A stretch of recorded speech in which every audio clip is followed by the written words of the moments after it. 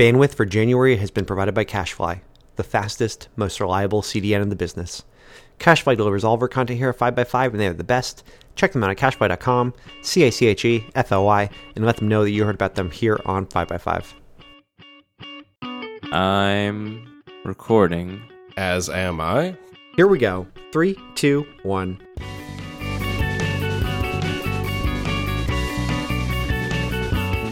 We recorded this episode on January 14th, 2016. This is On the Grid, episode 149. This week we thought we'd try something new. Andy brought in some real work for us to discuss. Here we go. Man, have you boys installed iOS 9.3 beta yet? No, I don't install betas. It's a phone. I need it. Well, I almost never do either because it's a bad idea. You've all heard me do my angry man yells at cloud at software. But yeah, that's the thing you use for emergencies. When your house is on fire, you use the iOS, hopefully not beta. But the 9.3 beta has the most important feature ever added to the I operating system, which stands for Information Operating System. Oh, I know what you're going to say. I know exactly what you're going to say. Yeah, what am I going to say, You're going to say the Flux thing. The Flux thing. It's so important. Seriously, this is game-changing. I still don't use Flux, but I'm glad you do. You don't use Flux? No. Do you use your computer after dark, he said, knowing you're on your computer right now and it's after dark? Yeah. As a designer, picks colors and stuff. Oh, come on. Ugh. Do you end up picking colors after dark, really? Exclusively. I only pick colors after midnight. Well, as far as I'm concerned, the white balance shift, which is what we're describing here, that is available via a Mac app called Flux and is now built into the Information Operating System 9.3, is such an important computer feature. It changed my life when I installed it. Like, I started sleeping so much better almost immediately. The idea, for those unfamiliar, is that typically the light coming out of your computer is, white balanced, so that white is white and everything else is the color it's supposed to be. And the result of that is that you end up staring at a lot of pure white, which is actually a very cool light relative to, the types of colors you would see at night. And so you end up messing up your circadian rhythms. It's like you're staring into the sun in the middle of the day, and then your brain's like, it's not time to go to sleep. I just saw the sun a moment ago. What if there are predators? I should be hunting and gathering. Anyway, I think it's really important. And it's the kind of thing where it's like, I feel like it's a failure of design that it took how many years since the iPhone came out? I guess it's been 8 years? Almost 9 years since the iPhone came out. And this is now just finally happening. This is the kind of thing where we focus entirely on the future and we forget about ourselves, our present. First they had to put out the phone. I mean, that was a bit of a thing. Yeah, but that could have been, there are certain things they consider essential. And if I were designing the phone, that would have been one of my most essential things. It's got to work with people's lives. People need sleep. It's got to have Flux. It's got to have a bike parts button. And what do you mean a bike parts button? It's the third button you hit to get bike parts sent to your house. And then it has to have an eBay button. The Andy phone. You're confusing. eBay and the bike parts button are the same button, first of all. That's an important distinction. It's a version of the eBay site that only has a search button without a keyboard. It's just a search function, and then you hit the search bar, and it just autofills bike parts. I will allow you to characterize me shallowly as Fluxman, because it is that important to me. I will accept this troll. I will bear this troll on my shoulders. That sounds like the worst superhero of all time. He Flux can't really Man. solve crime. Fluxman or Troll Shoulder Man? I'll slowly ease you to sleep every day and back out of it. I can't really solve that many of your problems, but if you have trouble sleeping, I can help a little bit. Flux Man. You can make the opponent sleepy by warming all of the white light. But Matt, you don't get the kicker. Flux Man, he's easy on the eyes. Oh, Jesus Christ, Dan. New business card.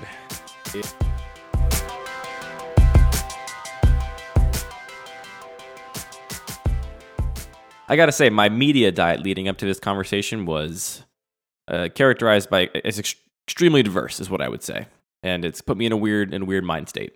Okay. What were you watching right before this? Well, right before this, let me rewind the tape a little bit. I began a few hours ago in the bathtub watching Vines, which I did for a while. Hold on for a second. Hold on. Yes. Maybe you don't have a Flux problem. Maybe you have a phone problem, and you should not be playing with your phone in the tub.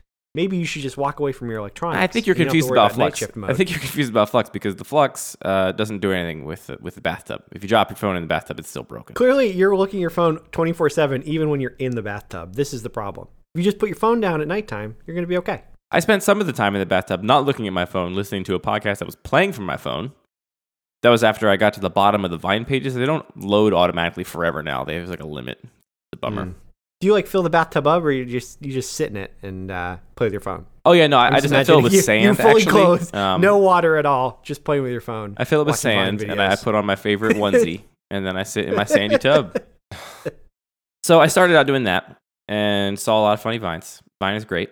Then I sent you that Monster Factory video from today, Matt, and I just rewatched the first half of it because it's so good. I had to rewatch it. The first half is really good. So I rewatched that, and then when that ended, and by ended I mean I stopped at the halfway point because that's the funniest first half. Then I went and just turned on the live coverage of the GOP debate. So that's where I'm at right now. I don't watch this anymore. Nope. I can't. Don't need to. I can barely understand it. What are you going to get out of it? Yeah, Andy, I don't why know do you what- do this to yourself? Well, so the You watch the- Kickstarter videos about jackets. Okay, You watch the GOP debates. You hate your brain, is what you're doing. I like to consume things. I like to expose myself to ideas, especially ideas that I consider to be I may have already judged. I like to expose myself to those kinds of ideas. So I poke my head into the GOP debate, and the part I popped I'm into. sure it's a delight. I'm sure you're going to find all kinds of stuff that's going to change your mind and make you feel like you were wrong about this whole GOP I like to thing. know what's going on. If I'm going to be talking trash about the GOP candidates, which I am, I would like to be doing it with a sense of actual experience and knowledge, not just through sort of secondhand sources. I like to talk trash about the GOP candidates in the way that Donald Trump talks trash about the GOP candidates, with no knowledge and by saying nothing at all. There Just you go. saying words based on nothingness. Yep. Really fun. And it Well, works. that's the thing. too. Like, I will accept the. I understand. I'm just a liberal, elite, city dwelling millennial. But if I'm going to be one of those people, I'm at least going to be one of the ones that doesn't just read all the tweets of the other liberal, elite, city dwelling millennials and assume that that's my opinion. I see. But you actually log into the GOP debate, and it is just, oh my goodness, is it a horror show? Like, it's hard for me to believe these are actual human men that are expressing their actual brain thoughts. It's crazy town. Well, to be fair, there might be a human woman in there. Is Carly Fiorina still around? No. No. She's not well, around. Only human men left. You're Yeah, right. as far as we know, I don't want to make any assumptions, but it's crazy. Like I will say that it reaffirmed a lot of my beliefs to see them up there talking about their beliefs. Barack Obama was a good president. I like him. Yep. Mm-hmm. I have a secret. I hope he just becomes like basically a stand-up comedian after his presidency. A lot of people His delivery is pretty good. He's Yeah, it is. so good, so good. And I imagine how much he's going to loosen up after he doesn't have the world's most stressful job anymore. I think it's gonna be good. You know what he should do? He should do like Henry Rollins-esque speaking tours, where it's not really I stand-up. don't know who that is. Henry Rollins. Here, Dan, should we give a history lesson? Yeah. Henry Rollins was the singer about Black Flag. He grew up with Ian MacKay. I've seen that Very logo. important to the hardcore movement. Yeah. Started out as a tattoo, right? Then it became a I was logo. going to say, you've probably seen it tattooed on the back of some necks. Oh, yeah. And then after Black Flag, he started just doing, not really stand-up, just like going around talking, going to all the same venues, just talking about stuff. He did a little John Rodericking. Well, I think John Roderick is doing a little Henry Rollinsing.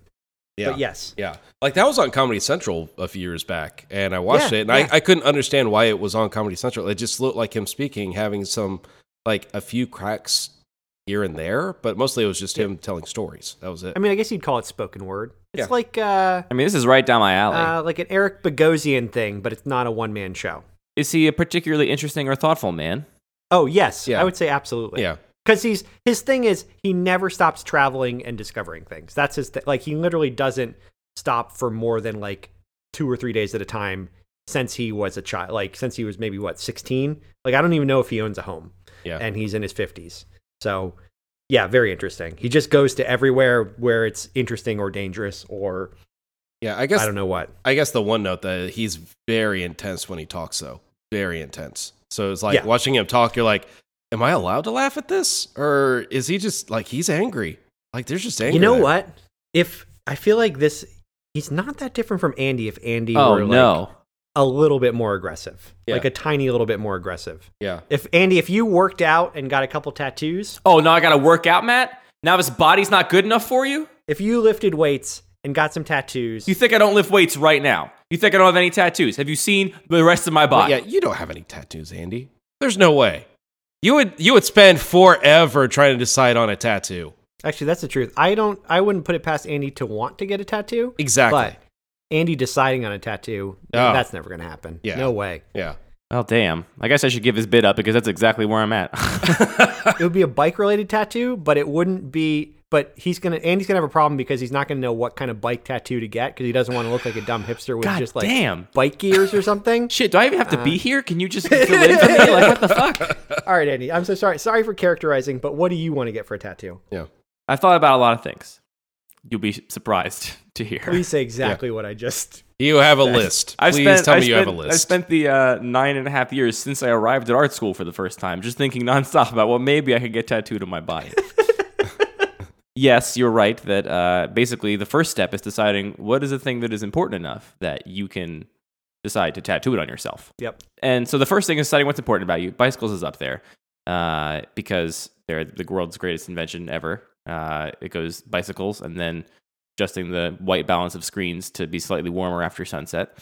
But you're right. All of the bicycle tattoos, like I'm going to get a cog on my ankle or I'm going to get a bike chain and a heart on my calf. Like, okay, so you like the shallowest part of that thing. So then I thought about getting some kind of mathematical representation of how efficient travel on a bicycle is relative to other modes of travel. But, abstracted, so it wouldn't actually like be labeled like this is how efficient a car is, this is how efficient walking is, and this is a bicycle, look how long that line is. It would be something more abstract. Because that's what I really like about a bicycle. That way, when someone asks you about it, because of course you get a tattoo, so people ask you questions, and then you get to say you wouldn't understand. Well, I'll just get it on my butt, and then the only people that can ask me people that see my butt, and that is a surprisingly wide circle of people, actually. So I do some explaining. I always wonder when people get like they have a few tattoos, but they're clearly only in places that nobody gets to see. Yeah. Very few people get to see. It's very mysterious. What? I feel like it's for that person. What's the point? No, it's for that person. You can get a tattoo for yourself, Matt. Yeah, I guess so. But like, what if it's a place that's hard for you to see too? That is what I don't understand at all. Like, I don't understand the like I got a tattoo across the top of my back where my name would be if I was wearing a football jersey. Right, exactly.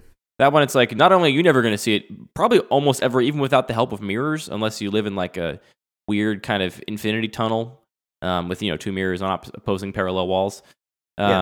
But also, like, other people aren't going to see it. It's weird when it's only for other people. That's when it's strange to me.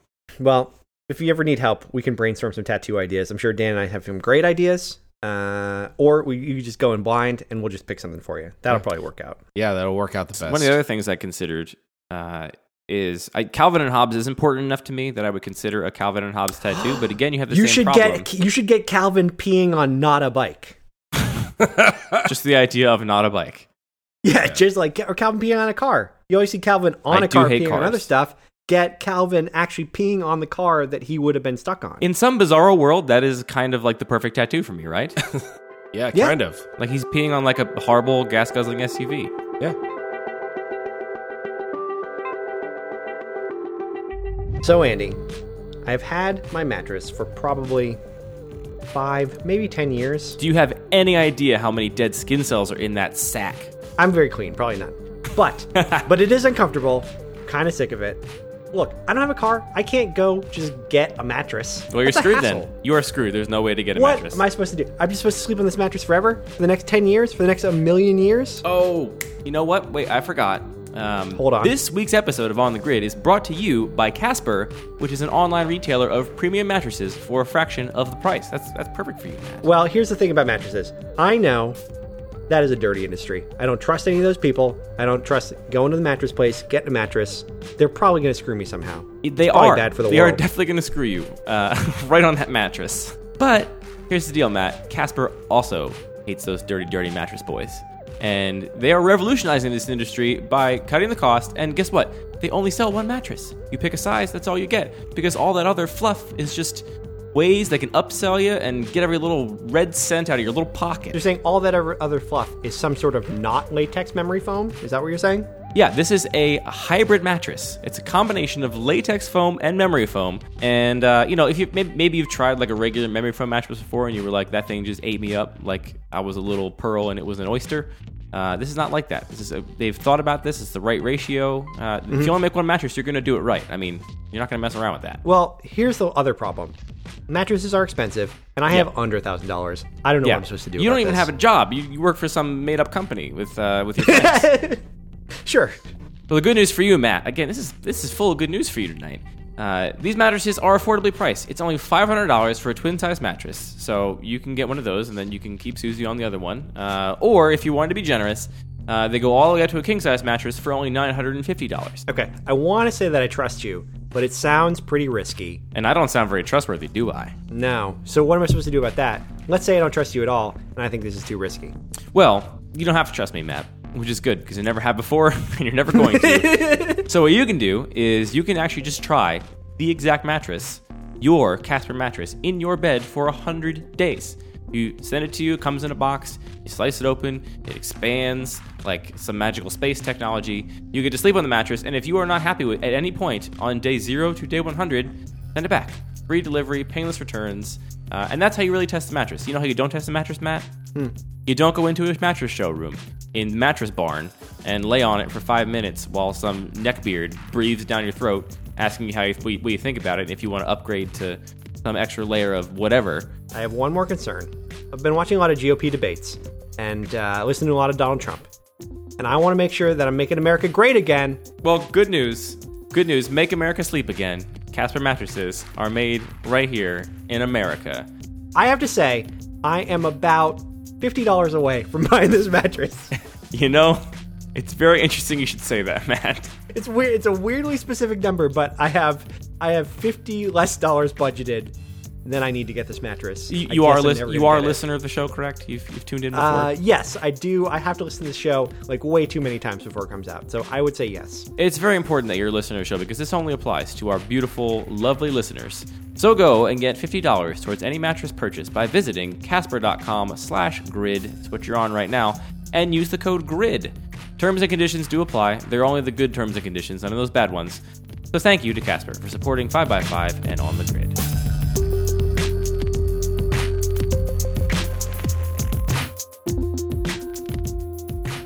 I sent you boys two little screenshots before the call began. And I said, these are two versions of the same very simple feature we've been asked to design for one of our clients that are very different. Actually, do one of you two want to describe the two things you're looking at? Yeah, here, I'll start with number one. Number one is a page that has 4 boxes on it, all in white. They have a small drop shadow on them. They're all set in Helvetica pretty simply. The top line says contact public safety with an emergency number and then a non-emergency number. The emergency number is in red. And then there is a second box that says send message to public safety. There's a third box that says request escort and a fourth box that says notify public safety of travel plans. So 4 boxes, Helvetica in blue text, except for the one that says emergency, as red text. And 3 of those boxes have like short sentences in the box describing why little you might descriptions press that of what button. is happening. Yeah. They're all buttons. I'm assuming they're buttons. I can't press links. them, but I must have designed a good button because you knew it was a button. number 2. Dan, do you want to get in on this or you want Matt to just do it? Yeah, Dan, why don't you describe number 2? So number 2, in contrast, is similarly 4 boxes, all of them colored at different variations of blue. Topmost box is the darkest with the highest contrast, and the last box is the lightest. All of them have white text on that, and each of them have a simple white icon at the top. The first one says contact public safety, and it's the same 2 buttons as the first one, where there's an emergency number and a non-emergency number. The difference is that the emergency number is larger, the non-emergency one is a little bit smaller and right underneath it. And then there are the 3 other big buttons, notify of travel plans, request safety escort, and report safety concerns. None of these have really like an email or a number or anything. They're just big buttons. They have icons, though. They all have icons, which was different from the first one. The first one is text-based. The second one is color and icon-based. Although the first one did have icons, they were just smaller and next to the text. That's true. They were like those standard AIGA icons. They looked like the old-timey modern icons. Yeah. The new one are like line drawings, like a fancy SaaS app or something. Yeah, if we were being more technical, I would say the second one, I wouldn't call these icons strictly. I would call them very small, simple illustrations or line drawings. They're a bit too detailed to work at the same size as text that is sort of set. That's true. Which is kind of where I vaguely draw the line between like icon and illustration now. If it works at the size of text, I consider it an icon. If it's bigger than that, it's like a little mini illustration. So, one of the things we got requested when we did the survey and asked people how to improve the show was more specific talk of what's going on at work. So here we go. Peek behind the veil. This is what's going on at work right now. Here we have two different approaches to the same very simple screen, which, as both of you identified, offers the person looking at the screen 5 different options related to safety in a public place. The options are call one of these 2 numbers, send a message to security, request an escort to go from one place to another, or notify security that you're going to be traveling so they can kind of keep tabs on you. And the important distinction here is that this first one, I think, Matt, you said it looked kind of like the default AIGA icons. It's on white. I certainly think it's safe to classify this as boring. Would you gentlemen call this boring? I would say it's pretty boring. Sure. I would categorize it as boring.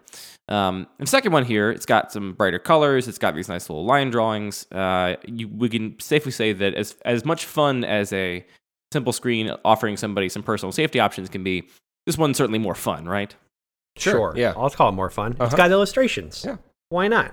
So this represents, this is actual design work done in our office this week for an actual problem. Both of these were completed in our office. Both were presented. We don't really have a strong preference as a sort of team as to which one's better than the other or any like sort of strong leaning.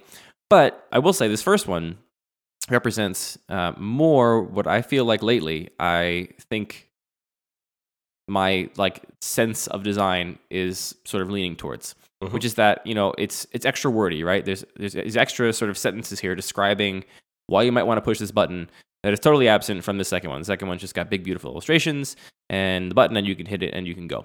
And the sort of first one is also a bit longer because it has extra text. It doesn't fit entirely on one screen. You have to scroll to kind of see all the things. It's boring and on white, which prevents, possible interactions with color. You notice in the second one, we couldn't really make the emergency number red because it's on a blue background, which would be crazy. So instead, we had to make it bigger and throw a little like warning triangle icon in there. So the first one is kind of boring, but it's explanatory in a way that maybe I just like have been designing interfaces for long enough and have sat through enough user tests and have gotten enough feedback from people that I finally just am convinced that nobody gets anything. But the interface is described like. Actually, I gave this tip to my GD1 students a couple years ago when I taught my GD1 class. I was like, when you're designing something, anything, especially an interface, I think it really applies to an interface. I like to think about it as like a conversation because the interface not just has to do what it's supposed to do, but it also has to like announce to the person that is going to be using it what it has to do. And I think designers oftentimes like to get all fancy and say, oh, we're going to make it announce what it's supposed to do with this thing that's intuitive and this interesting novel design. And instead here on this first one, we've just basically written out what you would do in a conversation, right? You could read this down and it would read the same way you would like talk to a person, which assuming we wrote descriptions that were clear enough, which I think is a big assumption because writing is very difficult, seems to me like it is the safest possible, solution to this screen, which basically, it's doing a fairly important thing. It's personal safety information that somebody may need in a pinch. They may, need these things in a situation where there actually is a problem. So it's very, very abundantly explanatory and blunt. So that's the first one, right? Yeah. So the second one, as we said, more fun. It has these illustrations, which I think in many instances, they kind of indicate what the thing you're going to press is. Like they're a little bit informative. They're not strictly just decoration, but they are largely decorative. We have a little like boarding pass here for travel plans. We have a little paddy wagon for public safety. A little clipboard with an icon on it for reporting a safety concern. They're mostly decorative, and they do make it a little bit more fun. And I do think some of the sort of utility has been lost here, mostly because we're missing those descriptive sentences, right? No longer is this interface, bluntly explaining what to do with it. Also, in the first one, you'll notice that the icons next to the text, we have a phone icon in some places, a little mail icon in other places, are actually indicating what you're going to do when you press that button. Like transparently here, when you press the phone number, it's going to call it if that wasn't obvious. It's going to just bring up a phone call. So we kind of put that there to make it clear. The one that's maybe not clear is like request escort is also just going to bring up a phone call to call the escort company. It's not going to do anything fancier. So I think in the first one where we have the phone icon there and that sort of parallel structure, it makes more sense because that's what you're going to be doing. That's also lacking from here. You don't really know what's going to happen when you hit request safety escort.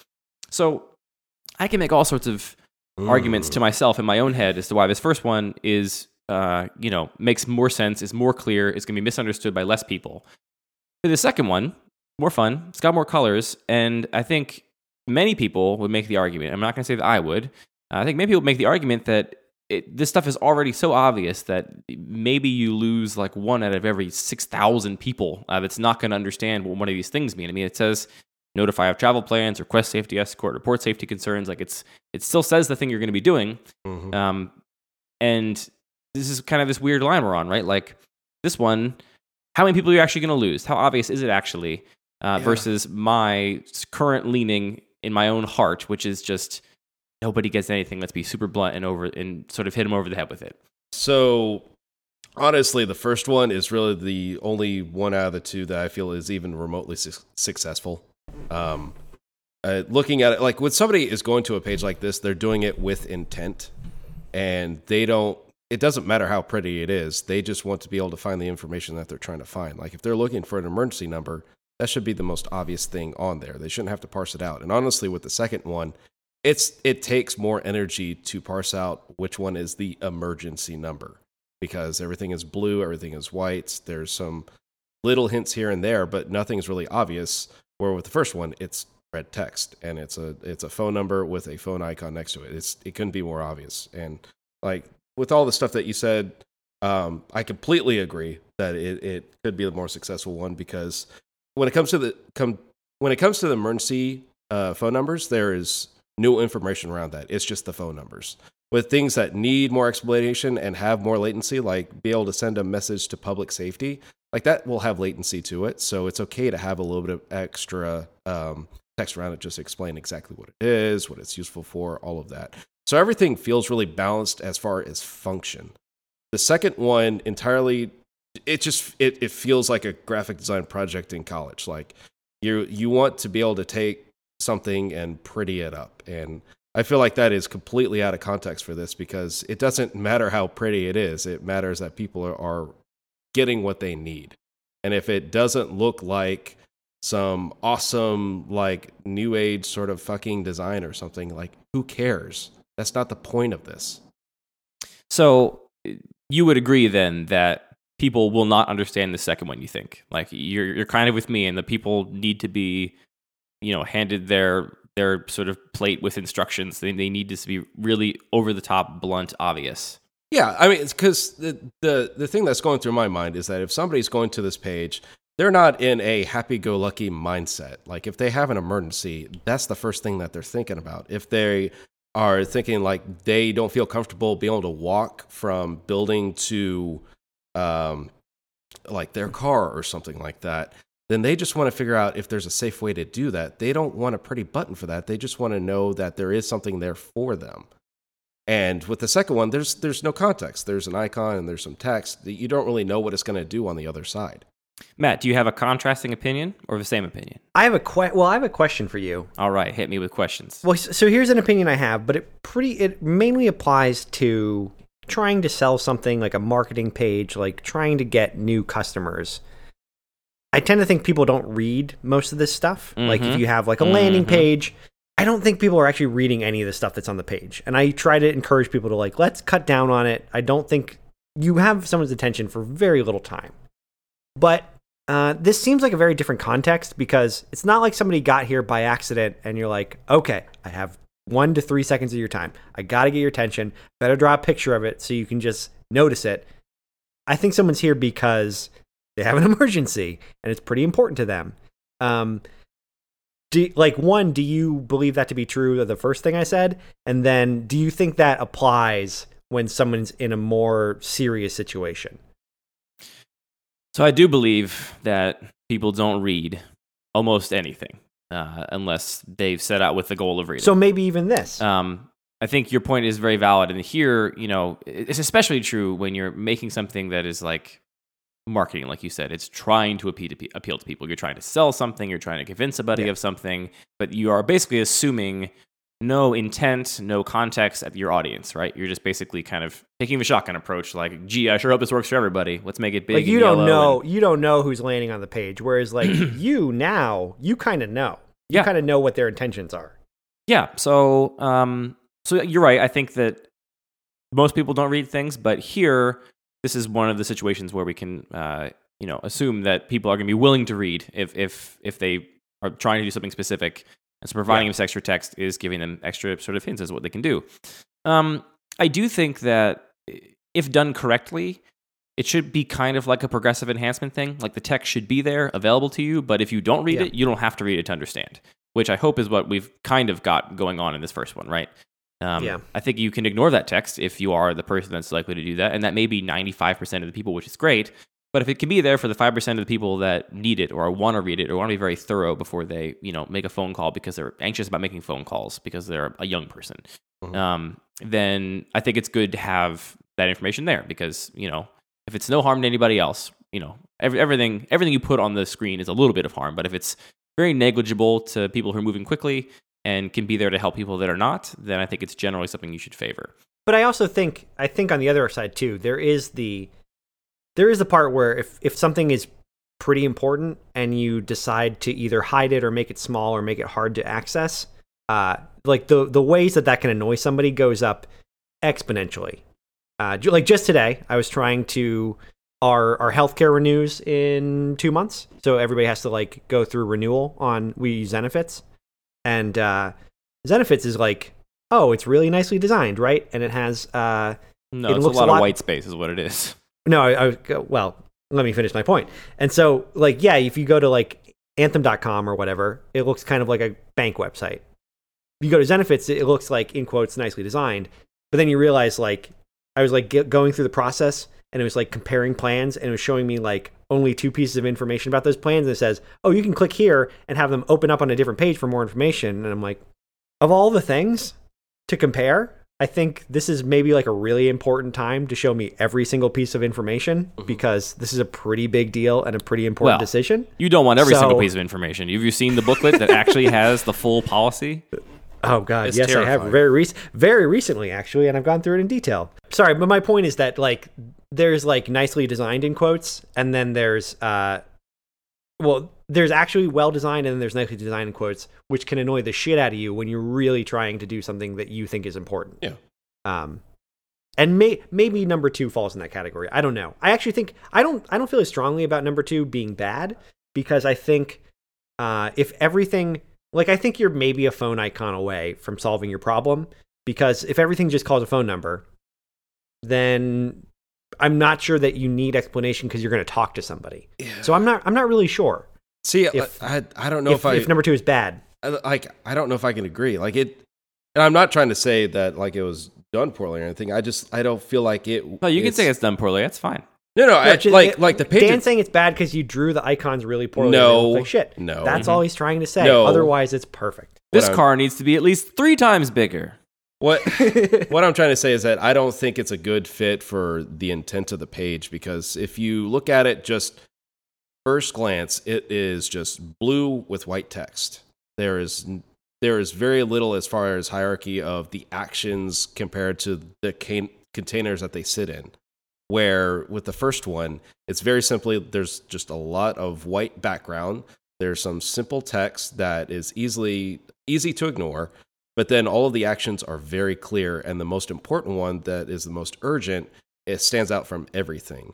Like, I think that's what the big difference is that the second one, to me, would fail because the thing that could be the most urgent still takes time to try to figure out where it is on the page. Because the first thing that you're looking at is boxes, and then stuff inside the boxes, and then finally there's the phone number that you're looking for. Sure. And I started this off by saying that this first one is kind of like where my my heart and gut is leading me these days. And this is an example, but everything else I've been designing feels this exact same way, where, you know, our part-time employees will design something and I'll be like, yeah, this is great, but you should write a sentence here that says why to click it. And they're like, do we need that? I'm like, my heart tells me we do. But I do want to play devil's advocate a little bit on the second one, Dan, to push back a little bit. Okay. So you said there's no hierarchy. I think pretty clearly, I would disagree with that because of size and color. I think pretty clearly between the first one and the second one, the first one has like 2 levels of hierarchy. There's the emergency number, and then there's everything else, which is treated exactly the same. The second one has very clear hierarchy where there is one thing at the top, which is important and highest contrast and darkest, and at the top, which makes it more important. That's where both the phone numbers are. Then going down the page, we have things that are getting smaller as we want to draw attention to them. And I think there actually is a lot more, I'm not saying better, but more hierarchy. There's more layers of like things to kind of go through here, which maybe is part of your criticism, right? There's too much to think about and kind of look at. But the hierarchy, I think, is very present. And the other thing I want to push back on a little bit, Dan, is that I appreciate your focus on the, like, I'm in an actual emergency, I need this number immediately use case, because you can certainly make the argument that it's the most important use case. I don't know if it's the most common, but it's certainly the one where you least want to fail, because that's the one where people really needed something, and if you fall short, that's not great. But you said that, this is not a time where people are going to be happy. It's like a very serious part of their life. You said something similar a while back. Maybe back and splice it in here. People remember. But the perhaps hypothetically, I mean, I'll tell you, one of the goals that our client has here is encouraging people to use the services that they provide more, to not make it a serious thing, right? Like requesting an escort doesn't have to be a thing you do only when you are convinced you're going to be stabbed, but it could be a thing you do every night when you're walking home because it's a service available to you and they want to encourage it more. Sure. So I think a big part of what's going on in the second one is that it is a functional page, right? Like we're trying to make these things available to somebody so that they can use them when they need them. Which is what's very, very much happening in the first one, undeniably. But also, we're doing a little bit of that marketing that Matt talked about, where we want people to look at this and feel like, oh, this is a considered thing. This is kind of beautiful. This is a thing that I should think about more, maybe. I don't know how to like quantify that, but I think that's often what people are talking about when they talk about this kind of design. When they talk about the value of one thing I didn't say that I was thinking about saying was that the first one does look a little bit like a thing you bury in an app, right? Yeah. Whereas the second one looks like a thing someone took the time to do and care about, which is notable. That is notable because it makes me think, oh, it might be an actual service. It might be an actual thing I can use, as opposed to like, I've definitely been tasked to be like, hey, we need a way for people to get in contact with us, but we don't want too many people to do it. And sometimes it looks like the first one. Sure. You know what I mean? Yeah. So I think the thing I want to push back on is, given the example of requesting a personal, like an escort to point A to point B. If somebody goes to take that action and they do that, and then it's something that becomes a recurring action that they want to take over time, given that they're calling a phone number, what's the likelihood of them going back to this page time after time? And what's the likelihood of them saving that number in their phone after the first time or the first few times? So it might not be pretty, but the fact that it's functional enough that somebody can go and use that service and then to be able to carry away from whatever this experience is, whether it be an app or a website or whatever, and then it's saved elsewhere in their phone, like that's really... it's like thinking outside of that first experience, trying to figure out like what's reasonable for people for like repeated use. Yeah, but if you get them to use it the first time because it looks like a more considered thing, the saving the phone number is the easy part, right? Like once you have the phone number in your contacts, it's pretty easy to like create a new contact. Getting someone to try it for the first time might be the hardest part. Yeah, but so I don't know, like the thing that I don't know if it's justified or not, but I just don't know how much of that is designers wanting to make stuff feel more substantial and how much of that actually relates to people wanting that. Like, I don't know if the better graphical treatment necessarily means that it's more valuable to people or like it is more trustworthy, because just because it's a nice, shiny, or I guess flat blue button I don't know if it makes people feel like it's more trustworthy. Well, I mean, I can say just from my own experience that people avoid things that look like terms of service, and if it doesn't have to look that way, it's a little bit more encouraging. Well, sure, but at the same time, it also depends on what the rest of the experience is in the app or the website or whatever the digital interface is for this.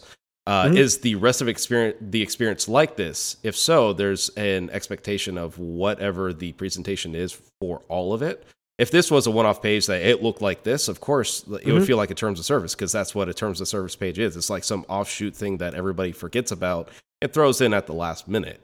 Actually, yeah, Andy, is the rest of the app decided already? Are you using it? Does the rest of the app look like a thing? Look like it's AIGA icons in Helvetica, or does the rest of the app look like line drawings on blue backgrounds with, a more kind of illustration approach? So this is going into an existing app that we did not design, had no hand in. Okay. So you mentioned Helvetica. That is because that I felt like at least should match. I wouldn't choose that of my own accord. The rest of the app does not look like either of these screens, really. There's a lot of different stuff going on. There's many different navigation items. They all take you to different places that look different ways. Many of them take you to just websites that are designed in their own separate ways. So there isn't really a consistent language aside from this, nav bar you see at the top, which you can imagine is, If I can describe pages. the nav bar, it is iPhone blue background, hamburger button on the top left, the word safety tips in Helvetica on the top right, Helvetica bold. Simple enough. Yep, and that's another thing I wouldn't do normally. But again, we're working into an existing thing, so some of that stuff has to come with us. The hamburger button. That would be a thing I would love to talk about in the future, is that I feel like everybody always talks about the ideal situation where you design every single piece of every single thing and you're the hero. But, oh man, how many times does every single one of us have to design an existing interface in some existing world and have to deal with the problems that exist and work with that? Like that. Yeah. It's a whole nother thing, but like... Well, I don't want to have one of those moments, Matt, but that almost never happens for us. This is the first time I can actually remember we've actually agreed to design where you something don't have to existing deal products. with anybody else's pre-existing thing, ever? Yeah, I mean, Matt kind of described... rarely. No, Matt described my day-to-day. It's... Oh, good. Yeah. Well, Andy, I'm glad you have to deal with it. Go F yourself. Good. Sorry. But yeah, so I think... Matt, you had a good point. I think you said it pretty well. The other thing that I'm thinking about, Dan, this is another thing kind of in the devil's advocate for the second option. I wouldn't even say devil's advocate. I think these are two equal options that I can say there's no objective reason to use one or the other. They just have different virtues. The use case that I think the second one is most catered to is use case of person that is thumbing around this app and taps on the personal safety thing because they don't know what it is, and they arrive here. To Matt's point, I think if you arrive at this top one, you're like, boring stuff, don't care, and you leave. Because you see there's an emergency number, you see there's a bunch of text, and you're like, none of this is relevant to me. You arrive at the second one. It's like when you tap the like in your iPhone settings and you tap the page of like legal requirements. You're like, oh, obviously I wasn't supposed to get here. This is just for the law. I'm out. You arrive at the second one, or some version of this, or something designed with the same kind of values, and you see immediately, there are 4 things I can do here. They're in their discrete boxes. This second one fits completely on the screen, so there's never any scrolling, which is not true of the first one. And you can see that these things are, considered enough that someone took time to draw a little illustration for them. I think people will look at it and at least read these 3-word labels on each button, or at least a couple of the buttons, and know that there are things that are available to them. And while that certainly is not anywhere near as important as the use case of I arrive at the app because I have a huge emergency, I need to contact somebody immediately, that feels like a way more common use case, which is somebody is thumbing through this app and wants to see what it has to offer, and they arrive here with no real understanding of what's going on. So I think that's the biggest thing you can say about the second version. It's like, that wins here clearly. Yeah, I mean, going back on it, like... most of the qualms I have is just the first one is more informative. Like I feel like that's the more, I don't have a better word, but it feels more responsible. Like if you're able to convey as much information as you could without going on for paragraphs, like I feel like that one did it. The second one it feels like there's a lot of unanswered questions of, like if you're reporting safety concerns, if you tap that, what is it going to do? If notify of travel plans. Who are you notifying? How are you notifying? Like all those sorts of things come up that it's hard to figure out just kind of on a glance. So that's why I still strongly feel like the first one is way more successful. Like there's other things that if the second one was chosen or was considered, there's still stuff that like I would still try to argue, is there some way to be able to convey more prominence or urgency with the emergency one, just to be able to balance that out? Like that. Yeah, that's exactly. Some of the things you're describing about the first one would be relatively easy fixes in the second one if we decided those were really important. Yeah, sure. And I mean, I'll tell you, the first one is something that was the very first thing I did. I did it in a matter of minutes because look at it, it's barely a thing. It's kind of very straightforward. And again, I want to reiterate, I'm kind of playing devil's advocate. My heart is still pulled towards this first option, but I do wonder. You've heard the old saying. I don't know where this came from, but I wrote you a long letter. I'm sorry I didn't have time to write a short one. In this first one here, I very quickly was like, all right, here are the things. I will describe when you would tap on this thing and why you want to do it and what happens when you do it. And then it's all very straightforward. And if somebody doesn't get it, it's their fault, not mine. I don't actually think that. That's me kind of exaggerating a little bit. I think the argument could be made that if you took a lot more time and care, you could express perhaps all of the exact same information or enough of the same information that you would catch 99.9% of people and do it in a way that is much more kind of carefully thought out. I think a lot of people that's what design is to them. Like somebody else was doing it the quick, long way, and they were hired to do it the sort of intensive, short way. And I'm not saying a second one's there, but I do wonder if the flaw in my logic of like interfaces should be explanatory and should be blunt and obvious is just me kind of taking a little shortcut and saying, I'm not going to bother to try and make this better. I'm just going to give in to it being bad. Well, the thing I've experienced too is I think that way a lot, where I'm trying to like say, okay, I'm learning from experience. Here are the things that work, and I'm gonna I'm not gonna do the designery thing. I'm gonna do the thing that works. And you go to present it or you go to try it, and it's like, this is boring. Can't we make it cooler? And like just as like designer guy, it hurts my heart and makes me go, oh fuck! Like I made a boring thing like that. I don't know if Andy still gets that anymore or Dan does. I still get that. Oh, I love when people say it's boring. No. It means somebody says right. It's boring, and I hate it. Like that drives me crazy. I hate it. Oh, it doesn't drive me crazy at all. If they say it's boring, that means that the first thing I noticed was that nothing was wrong with it. Yeah, that's a huge triumph. Yeah. Maybe. I'm not totally convinced of that yet. But yeah, I have not been worried about things being boring for a very long time. It's probably just because somebody had made a comment on it not too long ago, but I'm a lot more focused on, I guess, like the functionality and as well as like the front end stuff. So boring to me, it's fine. I don't try to glam it up with some sort of graphic design hoo-ha or anything like that. So, well, I guess the other thing is that a lot of the times there are other people working on the product who probably know the functionality better than I do. I can try to think about it big picture, try to gather all the details and make them a little bit more concise, or just pull them together in something that we can actually look at and evaluate. Mm-hmm. But sometimes the questions are very detailed. They're something that probably a developer is going to answer much better than I. And I can't answer every functional detail to the degree that I would like to. So I can handle the function to a degree, but not to the nth degree that I would like to. So when it's boring and it's not every functional answer I can give, that does drive me a little nuts sometimes. I'm surprised you guys don't get that at all still. Not even a little bit? Yeah. I don't feel bad about things being called boring, no. No, not even close. I'm not there yet. Hopefully I never get there, you boring old fucks. But note taken.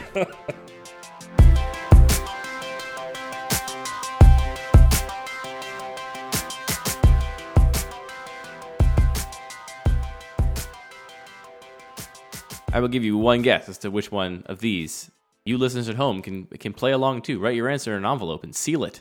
Pass it to your neighbor. Which one of these our client liked better? Oh, should we play like Jeopardy music? I mean, it's fairly obvious, right? Is there any doubt which one the client liked better? Option 2. Yeah, it's option 2. Of course, you have option 2. Look how much more fun it looks. Because they hired a designer, and you did designer stuff to it. Yeah, true. Yeah. There you go. Option 2. This is really one of those cases where I like testing. I like testing things sometimes and seeing how it goes. Mm-hmm. I have to say, like, we did an episode about testing a long time ago, and I feel like the end result was like, sometimes you can't test everything, and so you just don't test stuff. But I have to say, like, in general, I love testing 2 things and seeing what works better, because then I just know more information. Mm-hmm. I'm not a baby who, like, cries about my design getting worked over or whatever. You just cried about your designs being called boring by your client. No, that's not about my designs being called boring. That's like my effort being put into something being called boring. That's a different thing. Who would say that? You walk into a meeting and say, your effort you put into this is boring. No one says that. They call your designs boring. You got butthurt about it. Just admit it. First of all, that's never actually happened to me. It's a hypothetical situation that I'm imagining. Okay. Sure, bucko. Second of all. Oh, wow. No, I do take it that way. Is that, like, sometimes I take it as boring doesn't mean you put enough effort into making this great. Which is, maybe you guys have a healthier attitude. I don't know.